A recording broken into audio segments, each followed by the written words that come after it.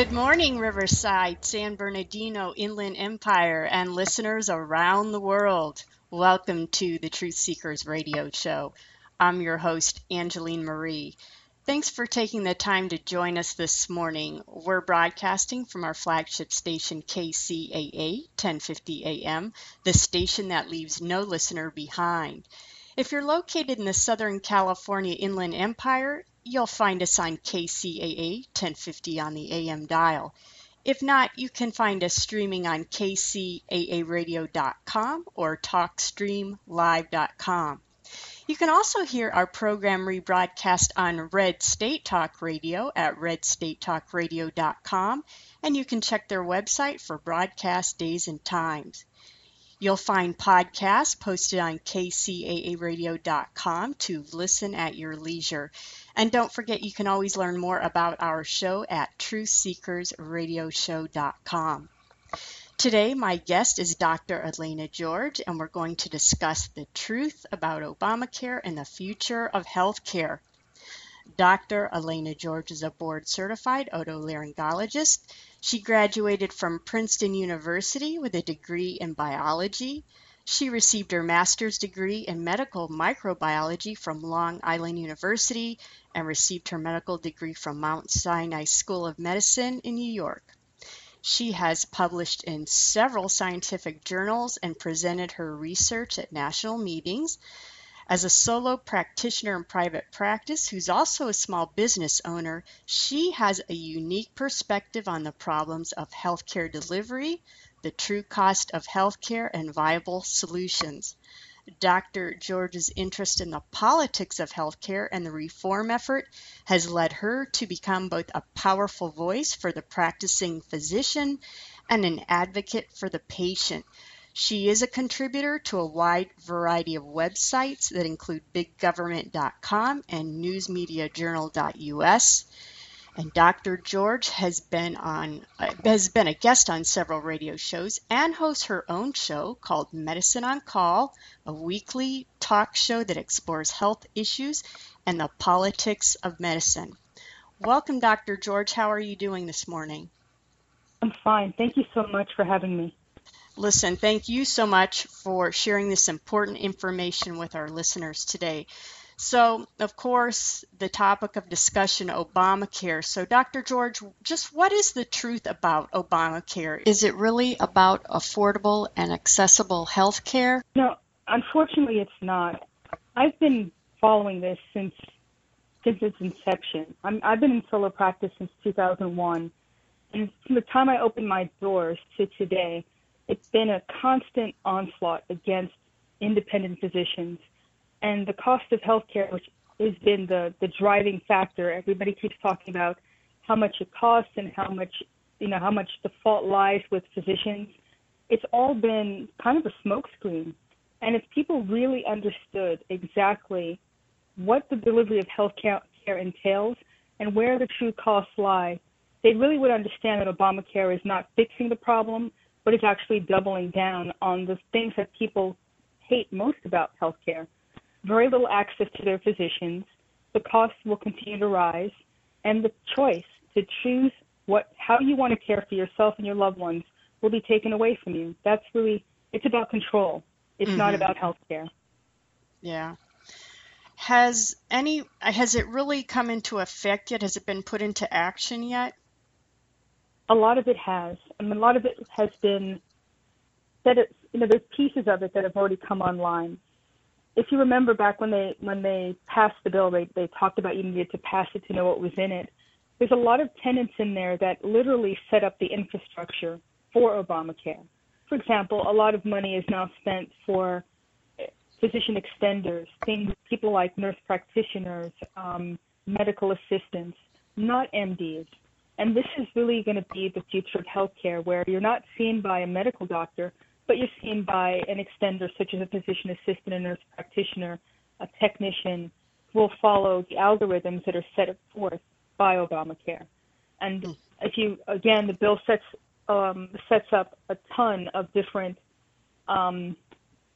fiefdoms where there are committees that decide how you treat people for certain medical illnesses, how long somebody should take before treatment is working, how long they should be allowed to stay in the hospital.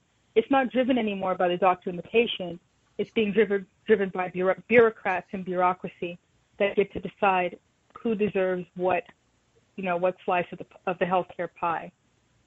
Okay, now I know the backstory, at least for the physician, I know, haven't they had to put a lot of like health information management processes into place first? I mean, that in itself has got to take a lot of money, a lot of time.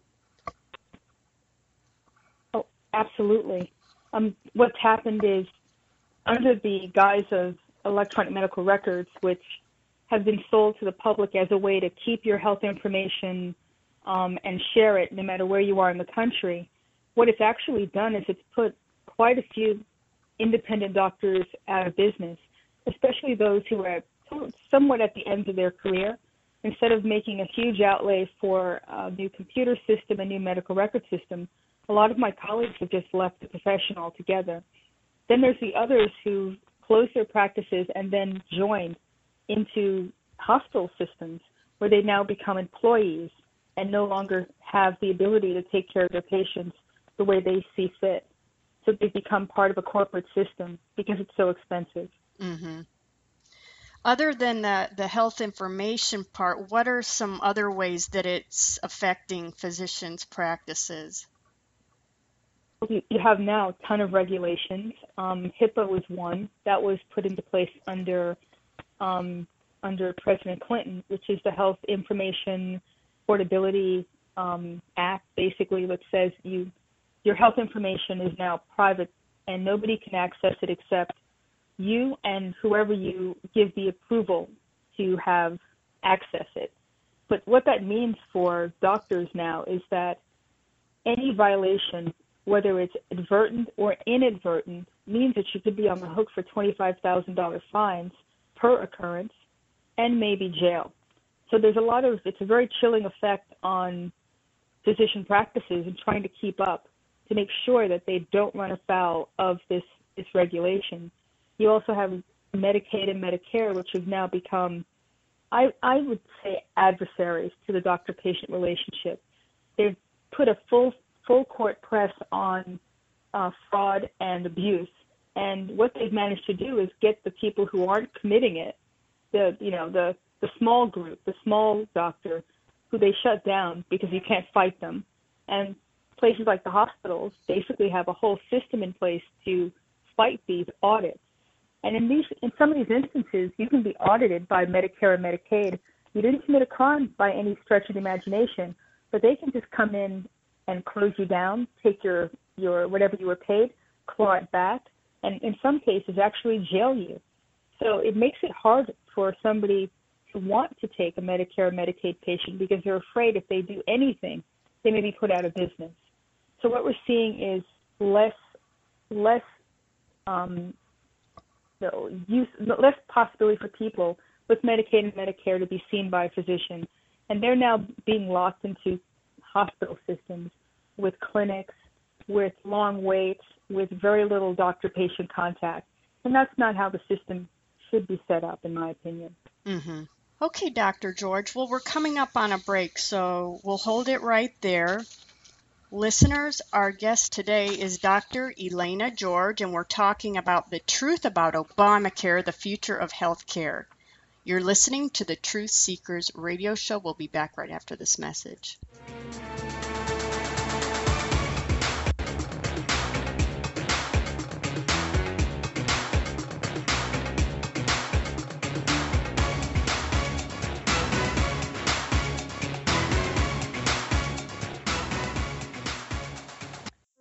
Many people tell me many things to believe in, but without God's word, how can I know what the truth is? Are you willing to give what God has freely given to you? Wycliffe Associates provides opportunities for people with a willing heart to serve the Master Builder so that others will have the ability to let their hearts hear the good news of Jesus Christ. With no Bible in their heart language, millions are left never knowing the truth. You can change that by becoming a Wycliffe Associates volunteer, helping translators start a Bible translation in every language that needs one by the year 2025. Call 800-THE-WORD and find out how you can invest in eternity. And I know that this investment will continue to grow forever. Every verse, every tongue, and every task. That's the calling of a Wycliffe Associates volunteer. Call 1-800-THE-WORD and see where you fit in. That's 800-843-9673. Or go to our website at wycliffeassociates.org.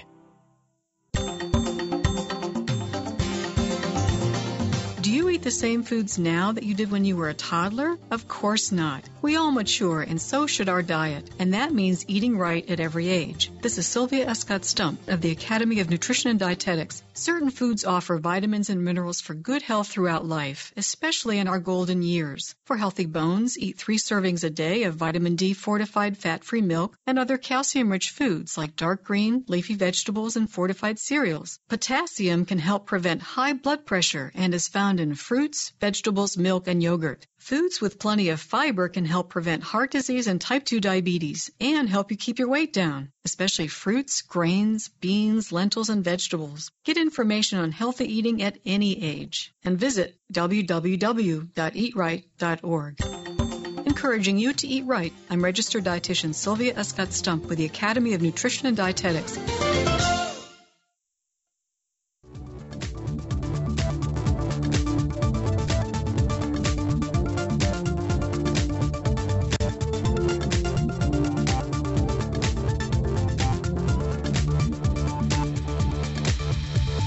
Welcome back. You're listening to the Truth Seekers radio show. Today our guest is Dr. Elaina George, and we're discussing the truth about Obamacare and the future of healthcare. So Dr. George, before we went to the break, we were talking about the effects on the practitioner. It almost seems like from what you said that they're almost, would you say almost intentionally pushing solo practitioners into these big groups or trying to dissolve them? And if they are trying to do this, what do you think that reason is? I think they are trying to get rid of anybody who has a very individualized approach to medicine, where it's not one size fits all, where you're not going to follow an algorithm and the patient and doctor relationship is sacrosanct. That's the antithesis of Obamacare. The whole point of this system is to drive us into socialized medicine. If you look at the global healthcare market, if you want to put it that way, the United States is the last country to join into the socialized medicine system. And there's something called the ICD codes. There's the coding system. We have ICD-9 that's currently in effect in the United States, and we're about to enter ICD-10, which is part of the World Health Organization and the global construct of healthcare. Under that system, if you look at Canada, UK, New Zealand, all the other countries who have socialized medical systems use this coding system, and the healthcare is not on par with what we've had in the United States to date. We've heard a lot of people saying that it's more costly, but it has worse outcomes. It's not true. We have a better long lifetime, I should say 5-year, 10-year life expectancy from cancer, from things like trauma and traumatic injuries. We have a much better system that is different than the rest of the world, and we're now about to drop our system down to that level.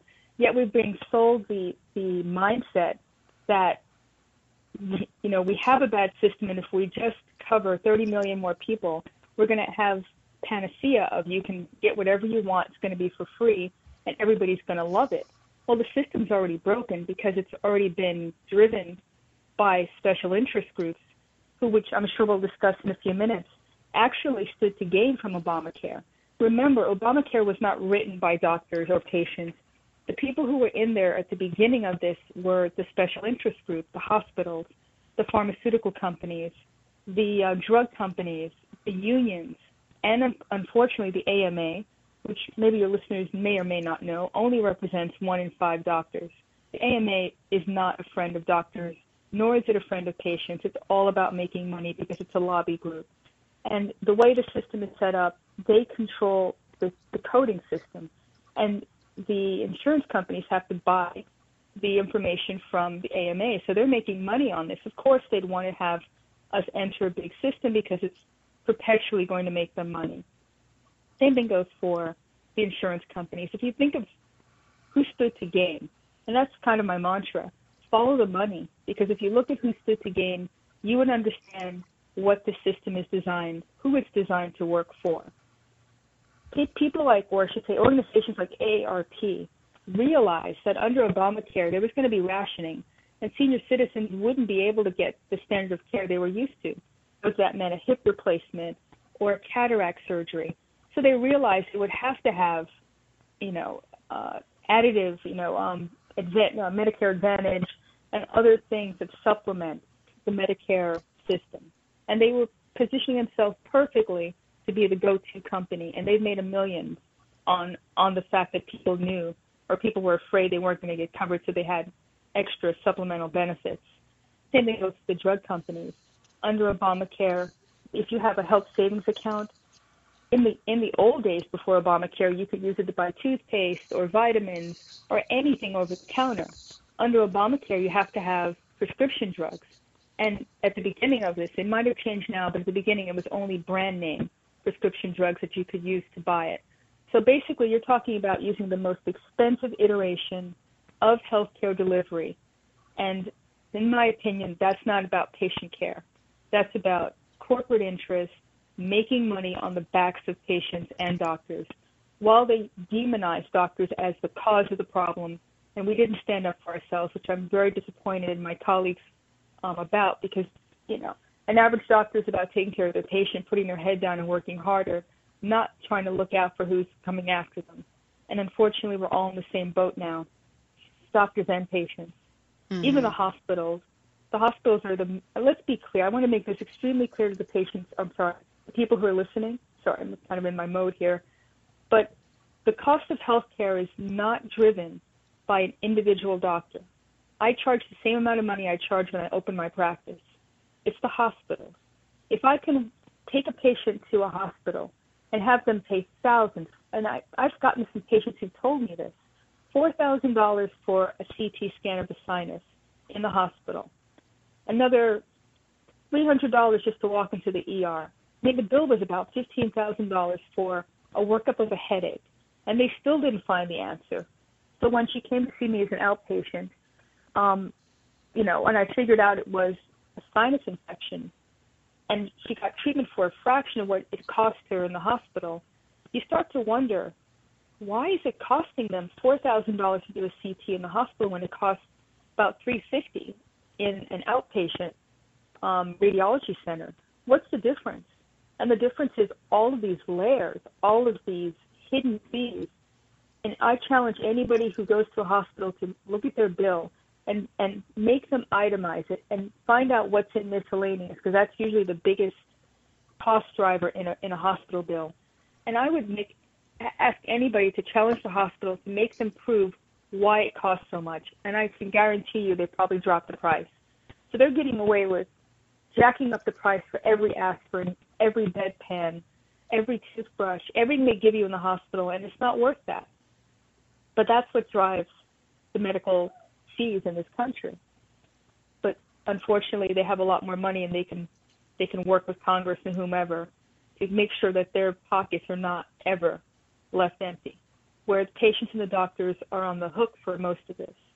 So I think people need to be aware and start to shop around and actually start to really make people prove how much money it costs to run something. And, shop with your pocketbook instead of settling. That would be the first way to get your power back. Mm-hmm. I heard you talk about, it must have been in another interview, I heard you talking about Monsanto and how they had just passed the legislation that would allow them to put whatever they want in food. And I'm thinking they've manufactured quite a setup for themselves. I mean, So you have Monsanto making this junk in a lab. People eat it, get sick, have to get into the healthcare system. Then they get stuck in the healthcare system. They become dependent on it with big pharma. And then that big pharma money is going back to the pockets of the politicians. So if you look at it from their perspective, it's a great setup. I don't know how great it is for the patients, though. It's not. It's a medical industrial complex. You know, there was a bill, I think it was in Minnesota, if I'm not mistaken, and it's like a Monsanto bill where if Monsanto, they got it passed too, I think hopefully it'll be overturned.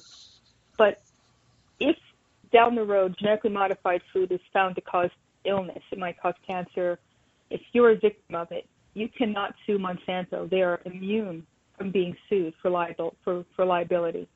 So that means they can do whatever they like to you, and they get a pass. And that was passed legislatively. I think it has a time limit on it of a couple of years or so, and it could be overturned. But the fact that that could be the case, every doctor should question that. Every American should be up in arms that there's a potentially unsafe product, which has never really been tested, which we all are consuming whether we like it or not. If we're eating anything that's preserved and it has corn in it, high fructose corn syrup or soy, and chances are, or wheat now, we might be getting genetically modified food, which has never been tested in humans for long-term testing, but in animals has been shown to cause spontaneous abortions, sterility, and tumor production. It's a scary thing that we may actually be making ourselves sick with what we eat, but we don't have an advocate because the government's not on our side on this one at all. And so if you think about the whole system, the way it's set up, it's about disease. It's about disease-driven medicine, not about healthcare. And that's supposed to be what it's supposed to be about, prevention and all these things that they're touting, but it's not really what's going on. If you really pull back the cover, it's not making it easy for someone to stay healthy. It's working against us. And unfortunately, as long as doctors and patients put our heads in the sand about this and not fight it, it will continue. Well, I think I know the answer to this next question, but I'm going to ask. So, do you plan to take Obamacare in your medical practice, or how are you going to run your practice? Well, right now, unfortunately, I've had to stop taking Medicaid and Medicare because it became so onerous that I found that it was making me choose between my Hippocratic Oath and patient care. And that's not an option for me. I went into medicine because I love what I do, and like a majority of the people who go into medicine, I want to help somebody, not hurt them. And so, in my opinion, and I'm not alone, if you talk to any independent physician now who's not employed by somebody, we've seen the writing on the wall for quite a while. And I have no interest in taking Obamacare. That would make me work against the interests of my patients. But I'm pretty savvy. I have a sliding scale for people who don't have insurance. I barter. I do whatever I have to do to make sure that my patients can see me in a cost-effective manner, and I still practice individualized health care. So if everybody who comes in my door doesn't get the same thing, and it's not about treating the problem, it's about treating the symptom, it's about treating the problem. So I'm not a big fan of just drugging everybody. It's about thinking about what's best for the individual patient. And I have to tell you, it's a lot more cost-effective, a lot less surgery goes on, and patients actually get better. I just don't manage people. And there's a growing number of doctors who believe that. The Association of American Physicians and Surgeons is one group that I belong to. Across the country, there's a ton of us out there. People need to know that they don't have to settle. If you don't want to see an extender, then you should ask to see a medical doctor. If you want to see a doctor who spends more time on you than looking at a computer screen, you need to vote with your feet. Instead of having someone call in a prescription for you, you need to start demanding to be seen, because maybe it's not an antibiotic that you need. Maybe you actually, maybe you have a virus. All sorts of things that patients now need to start educating themselves and shopping, because if they end up in the system, I have to tell you, they're not going to like what ends up happening to them. And the older you get, the less likely you're going to be happy with the system. I know a lot of people talked about rationing and death panels and that sort of thing, but it's actually true. I mean, I'm a physician to tell you this. I did a show on this a while back where I talked to an anesthesiologist who told me that in her hospital, and this is across the country, there are actually bioethics panels that if you get admitted to an ICU and you're in a critical condition and you actually have a living will which states what your preferences are, these bioethics panels can actually supersede your living will and cut off care to you without telling your family members or anybody. Now, that to me is unbelievable. My mouth was hanging open when she told me the story on my show. Mm-hmm. But that's what medicine is coming to. You have panels that decide. You don't get to decide. Your doctor doesn't get to decide. And your decisions are going to be made for you. Either you're going to cost too much to the system, you're a senior citizen, so, you've already lived your life, so, good luck to you. Or if you're the first thing going to come for the seniors, in my opinion, the next thing they'll do is come for the neonates, the children with many medical problems who are born prematurely. That's another big cost driver, according to these bureaucrats. And that's what they're all about. If you're not a viable working individual who's going to pay taxes, I don't believe they're going to spend a lot of money on you anymore. Mm-hmm. Okay, Dr. George, well, we're going to take a break. Listeners, our guest today is Dr. Elaina George. We're discussing the truth about Obamacare and the future of healthcare. You're listening to the Truth Seekers Radio Show.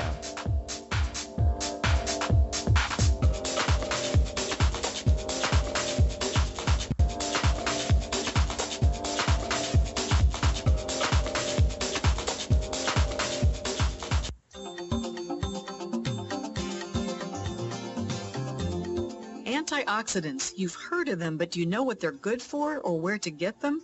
This is Sylvia Escott Stump of the Academy of Nutrition and Dietetics. Antioxidants. They destroy the free radicals that cause cellular damage, and eating foods that are rich in antioxidants may help prevent cancer and heart disease. These foods include red wine in addition to grape juice, whole grain pasta, eggs, seafood, and canned beans, brightly colored vegetables, carrots, squash, broccoli, all the peppers, sweet potatoes, tomatoes, and kale are other tasty sources. And for those of you with a sweet tooth, good news. Honey, brown sugar, and maple syrup, in addition to fruits like blueberries, cantaloupe, peaches, and strawberries, also contain significant levels of antioxidants.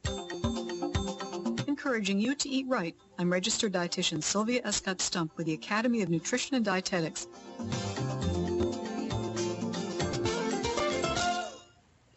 For every translator on the field, we need at least 2 volunteers. There's a role for you in the ministry of Bible translation. If you're willing, you can help. On a computer, sewing machine, a car, on a ladder, there's work you can do.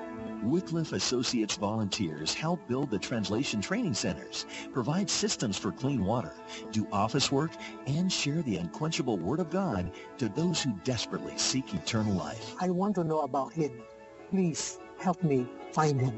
Learn how you can become a Wycliffe Associates volunteer and take part in the goal of Vision 2025, helping start a Bible translation in every language that needs one by the year 2025.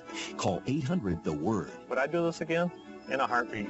If God is calling you to make a difference, call us at 1-800-THE-WORD. That's 800-843-9673. Or go to our website at wycliffeassociates.org and find out how you can become a Wycliffe Associates volunteer.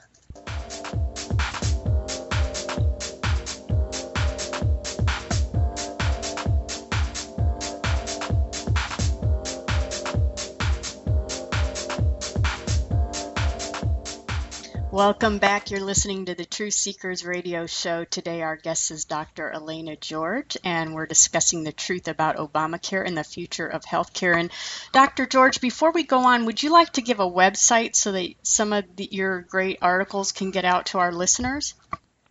Sure. I've been writing a blog for about 3 years. It's called drelainageorge.com.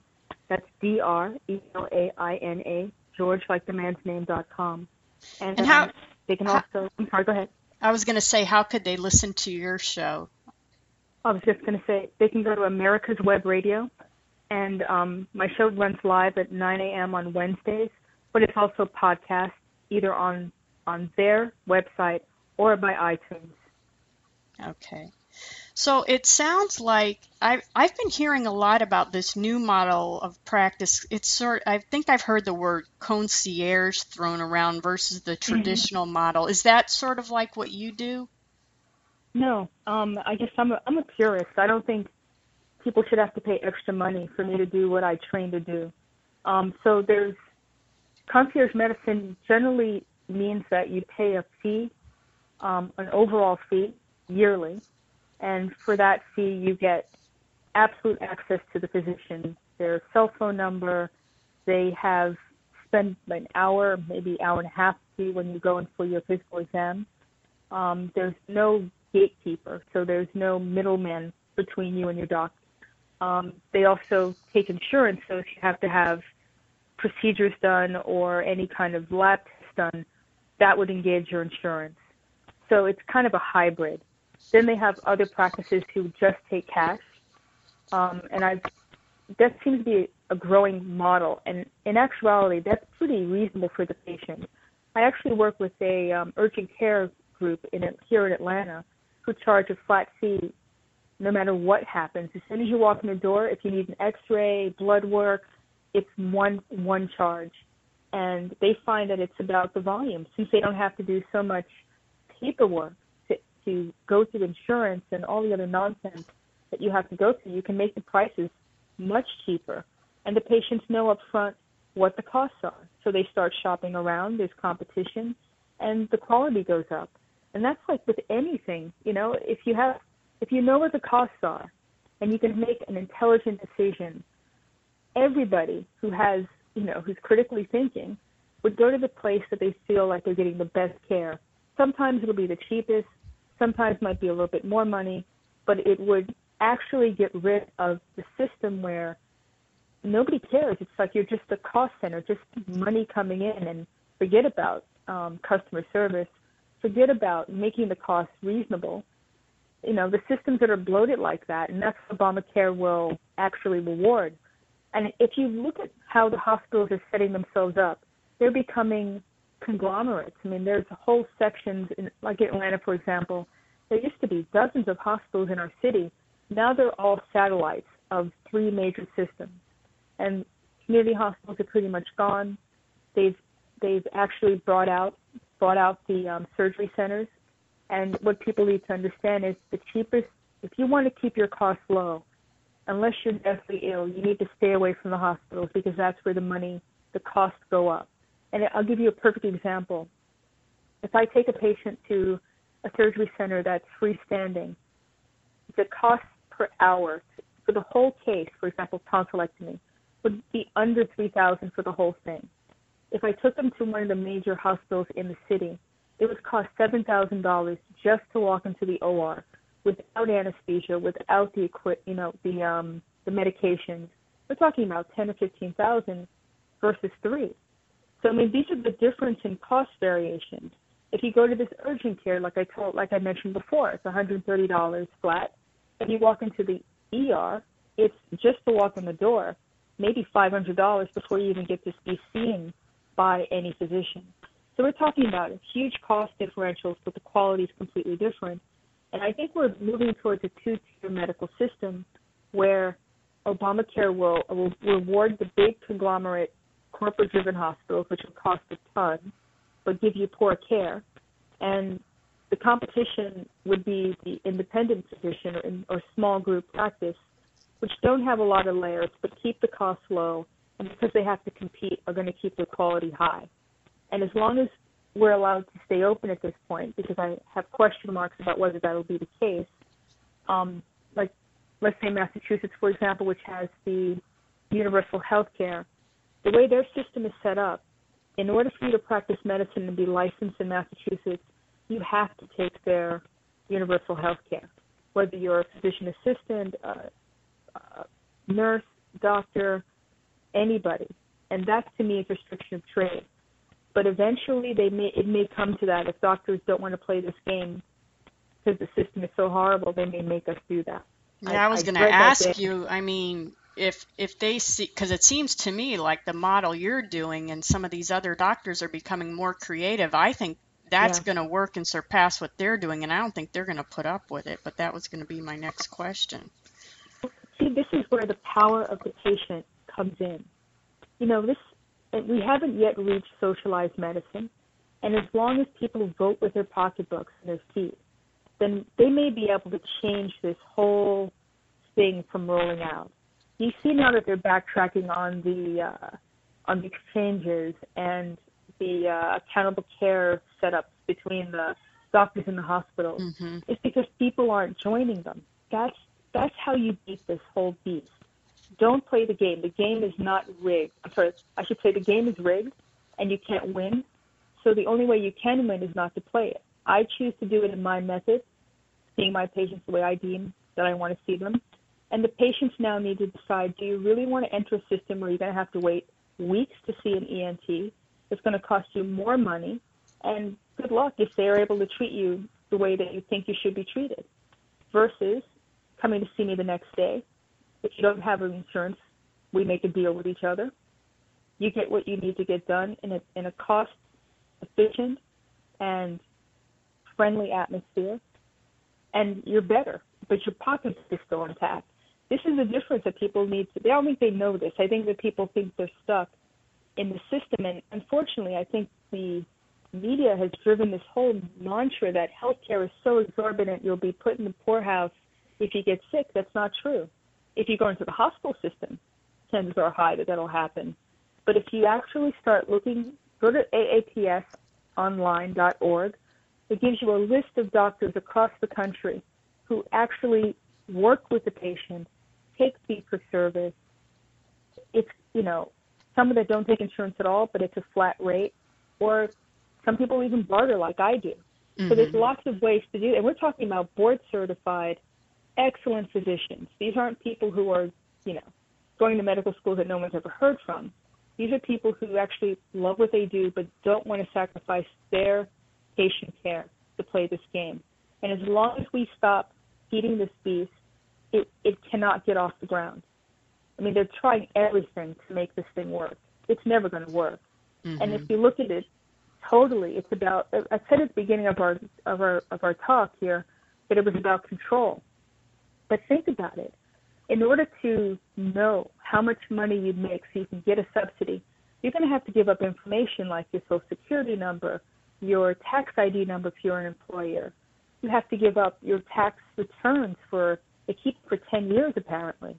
And Kathleen Sebelius and everybody in the government will know under these electronic medical records what your disease state is. There's something called meaningful use, which I find repulsive, but actually ask questions, things like, do you have a gun in your home? Have you ever wanted to hurt yourself? Have you been a victim of domestic abuse? Which are totally reasonable questions in the right purview. But I'm an ENT. I don't need to know these things. Or if I were a pediatrician, I don't need to know some of these things. If I were a psychiatrist, I would need to know. But this is all data gathering, and it's going into a system that's transparent and unfortunately is, I think, vulnerable to people hacking into it.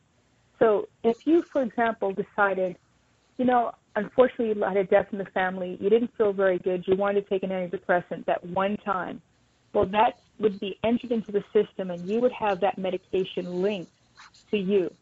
So who knows, that may be down the road, if you were ever taking an antidepressant, you couldn't get a job for the government, or you couldn't get a handgun that you legally were allowed to get. Mm-hmm. This is what I mean by the system can be used against you, even though you're innocent. That's my problem with this healthcare medical record system. It's not about healthcare.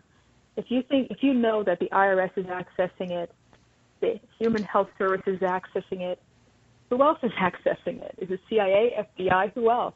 Right. You have to really question these things now. And your health information is all you have. Once that's lost, somebody can take advantage of your future, control you. You can't get the job you want. You can't get the loan you want. I'm a little bit dubious about safety, of personal safety and personal information. And medical information is extremely sensitive. So I just question that. Okay. All right, Dr. George. Well, we're coming up on our last break. Listeners, our guest today, Dr. Elaina George, and we're discussing the truth about Obamacare and the future of healthcare. You're listening to the Truth Seekers Radio Show.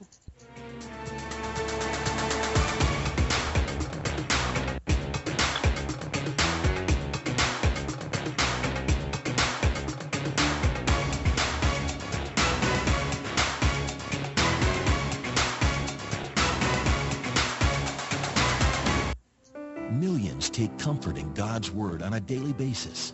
But what about the ones who cannot hear these precious words of truth? Where would I find hope?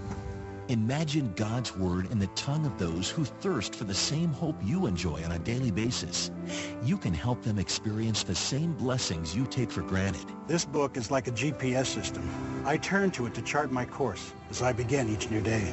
Help someone hear God's Word for the first time by becoming a Wycliffe Associates volunteer and take part in the goal of Vision 2025, helping start a Bible translation in every language that needs one by the year 2025.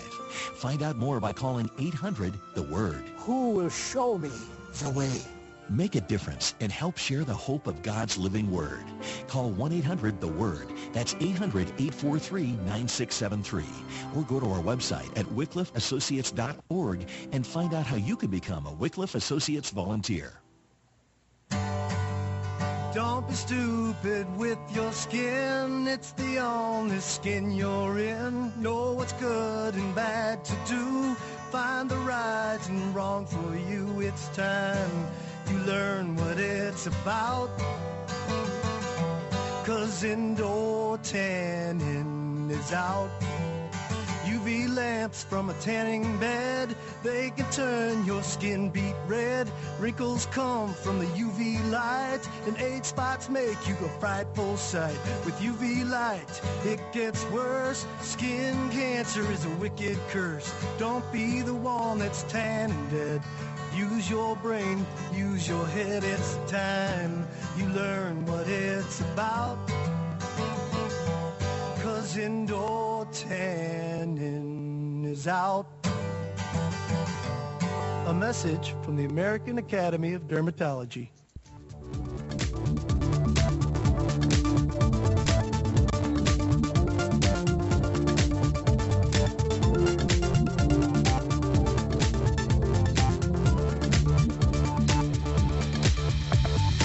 Welcome back. You're listening to the Truth Seekers radio show. Today our guest is Dr. Elaina George, and we're discussing the truth about Obamacare and the future of health care. Dr. George, I was reading one of your articles online, and you were talking about Medicare exists in name only. Can you elaborate on this, and also how is Obamacare going to affect Medicare? Well, Medicare was initially designed that you could pay in as you worked, and that money would accumulate, and you'd be able to access it for your health care when you aged into it. Right now, it's a Ponzi scheme. I think that's the only way you can describe it, that people are paying into the system and barely getting anything back from it. Under Obamacare, it's basically just been exacerbated. I guess about 2 months ago, maybe 3 months ago, they passed this rule or a regulation that hospitals, for example, would only be paid if they, I don't know if you've ever heard of something called Diagnostic Related Group, a DRG, but that they do pay hospitals, Medicare patients are paid, hospitals are paid for Medicare patients based on what the disease is, based on the number of days they're in the hospital. So, for example, if you have pneumonia, they'll pay for maybe 2 weeks. And then they figure an average patient will be discharged, and anything after that, the hospital will have to write off. Under Obamacare, there's a new rule that if you get readmitted within 31 days with the same diagnosis, the hospital won't be paid for that. Well, if you have a disease like congestive heart failure or emphysema, those are chronic disease, or diabetes, those are chronic diseases, and you can actually be readmitted with no fault of anybody. It's just the way the disease runs. Well, now hospitals are not going to have the impetus. The fiduciary responsibility in the hospital is not to the patient anymore. It's to their bottom line. So they may try to treat you as an outpatient longer than they should. You may end up coming in more critical conditions. A lot of things that happen because of money now, where before it was because it was patient care. And these accountable care organizations where they have, under Obamacare, doctors are satellites of the hospitals. We discussed that before, where they're employed. Well, there are other doctors who actually are tied to the hospital in terms of treatment. So the patient will go to an outpatient doc when they actually maybe should be admitted, but they're not going to be admitted because the hospital will lose money. So you're managing a sicker patient in an environment that may not be all that safe, technically, but you just do it because that's what the government is driving. So it's driving less individualized healthcare, more one-size-fits-all. And as the older you get, the sicker you get, the more you're going to be pushed towards hospice and palliative care, not treating with all the bells and whistles because it's too expensive. And I take exception to that. I mean, as a doctor, I'm not thinking about the cost of something. I'm thinking about the best care for the patient. And I think it should come, the family and the patient should have the final word on whether or not a certain procedure gets done. Not the government, and certainly not the hospital and their bioethics committees. But that's what's happening. We're moving away from individual towards centralized medicine, bureaucracy, planning, and it's not going to be conducive to healthcare as Americans have known it. And if we want to emulate the British system, then we're going to start talking about things like the Liverpool pathway, which is what they do. When they decide that a patient should not be, you shouldn't use heroic measures, and you want to euthanize the patient, what they do there is they stop feeding them and they stop giving them water. And that's what they do, and that's an actual pathway. Now, if we're trying to emulate that system, any doctor who practices medicine the way they should never be a part of this kind of system. But that's not what they're touting. They're touting about how they're going to have 30 million more people and it's going to cost less. We already see that's not working. In California, for example, the cost of the premiums have risen, about over 100%. Mm-hmm. In some states, 400%.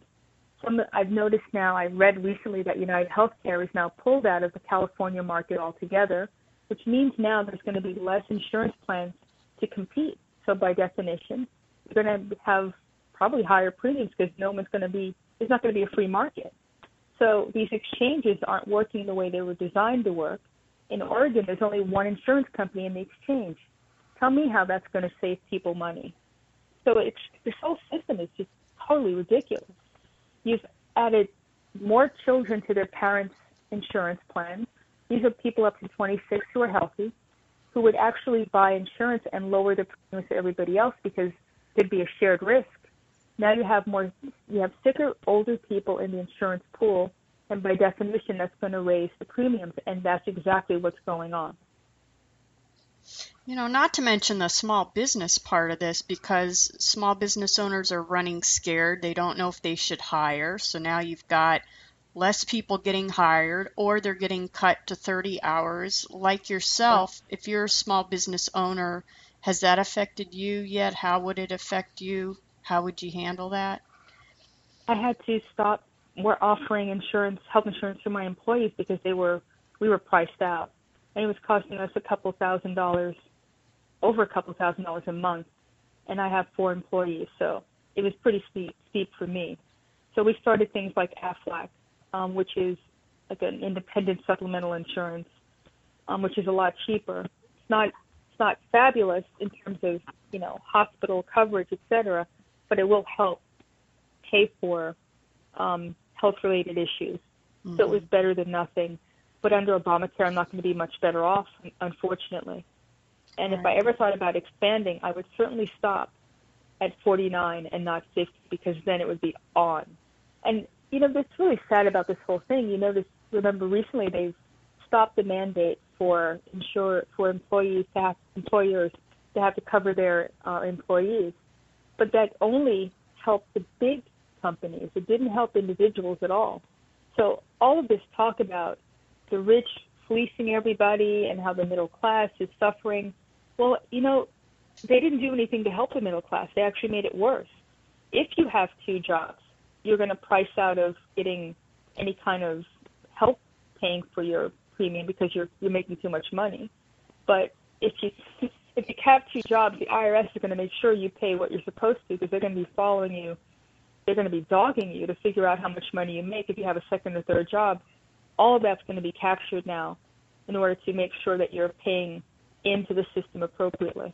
Mm-hmm. So it's a major grid. There's no more working off the books. There's no more. Now I understand why they stopped the lemonade stands and the selling, garage sales because you can't quantitate that type of money. They want everything to be on the grid. That way it can be controlled. Patients try to not go the prescription drug route, but in some cases people have to. How do you handle that? As far as cost, how would a patient handle that, and how will that be affected with Obamacare? Well, as I said before, the way it's set up, it's designed to help drive people into prescription medication, and not even generic, but brand name. It's a disaster. Mm-hmm. Well, there are avenues, though. I mean, in Georgia, for example, if you get a prescription that's generic, some of them are actually free. So I would start off with asking my pharmacy, if you have a medication, ask them specifically, is there a cheaper version of this that's generic? That's the first thing I would ask, as long as it's not something like a heart medication or something that's really, it's very sensitive. Mm-hmm. An antibiotic is pretty straightforward. A pain medicine is pretty straightforward. Use your judgment, but anything you can do to cut down on the number of medicines that you have to take would be in your interest. This is also a little pet peeve of mine. I think a lot of patients are on too much medication. And I've seen people come into my office with 2 or 3 versions of the same type of medication at the same time. So Wow. I would go to the doctor and really start thinking critically about, what do I really need? How can I get off of I'm on 3 blood pressure medicines. What do I need to do to get myself in better shape that I can start getting off of this medicine? So instead of waiting until you get sick, another little trick is, try to keep yourself healthy. This is what it's going to come down to. You don't want to get sick. God forbid you already are, but if you're not, you have to do everything in your power to stay healthy. And that means eat properly, stay off genetically modified food. That's a whole other story, isn't Right. it? A whole other show. Exercising, getting off of soft drinks and sugar. Those things just make you sick, honestly. Fast food, it's time to make a change. And that may mean not buying the extra video game, but maybe it's worth it. Mm-hmm. Everybody has to have skin in this game. And if you expect that the government's going to take better care of you than you can of yourself, then you're going to have a rude awakening. That's the honest truth. Okay, Dr. George, it's pretty much time for us to wrap it up. So could you just give us your web address and how we can find your show again? Sure. You can reach me at drelainageorge.com, DRELAINA, George, GEORGE.com, or on America's Web Radio, and it's called Medicine on Call, and it's at 9 a.m. to 10 a.m. on Wednesday mornings, and also by podcast on iTunes. Okay. Well, listen, thanks again, Dr. George, for joining us. Listeners, thanks for listening. And again, our guest has been Dr. Elaina George, and we've been talking about Obamacare. And until next week on the Truth Seekers radio show, God bless.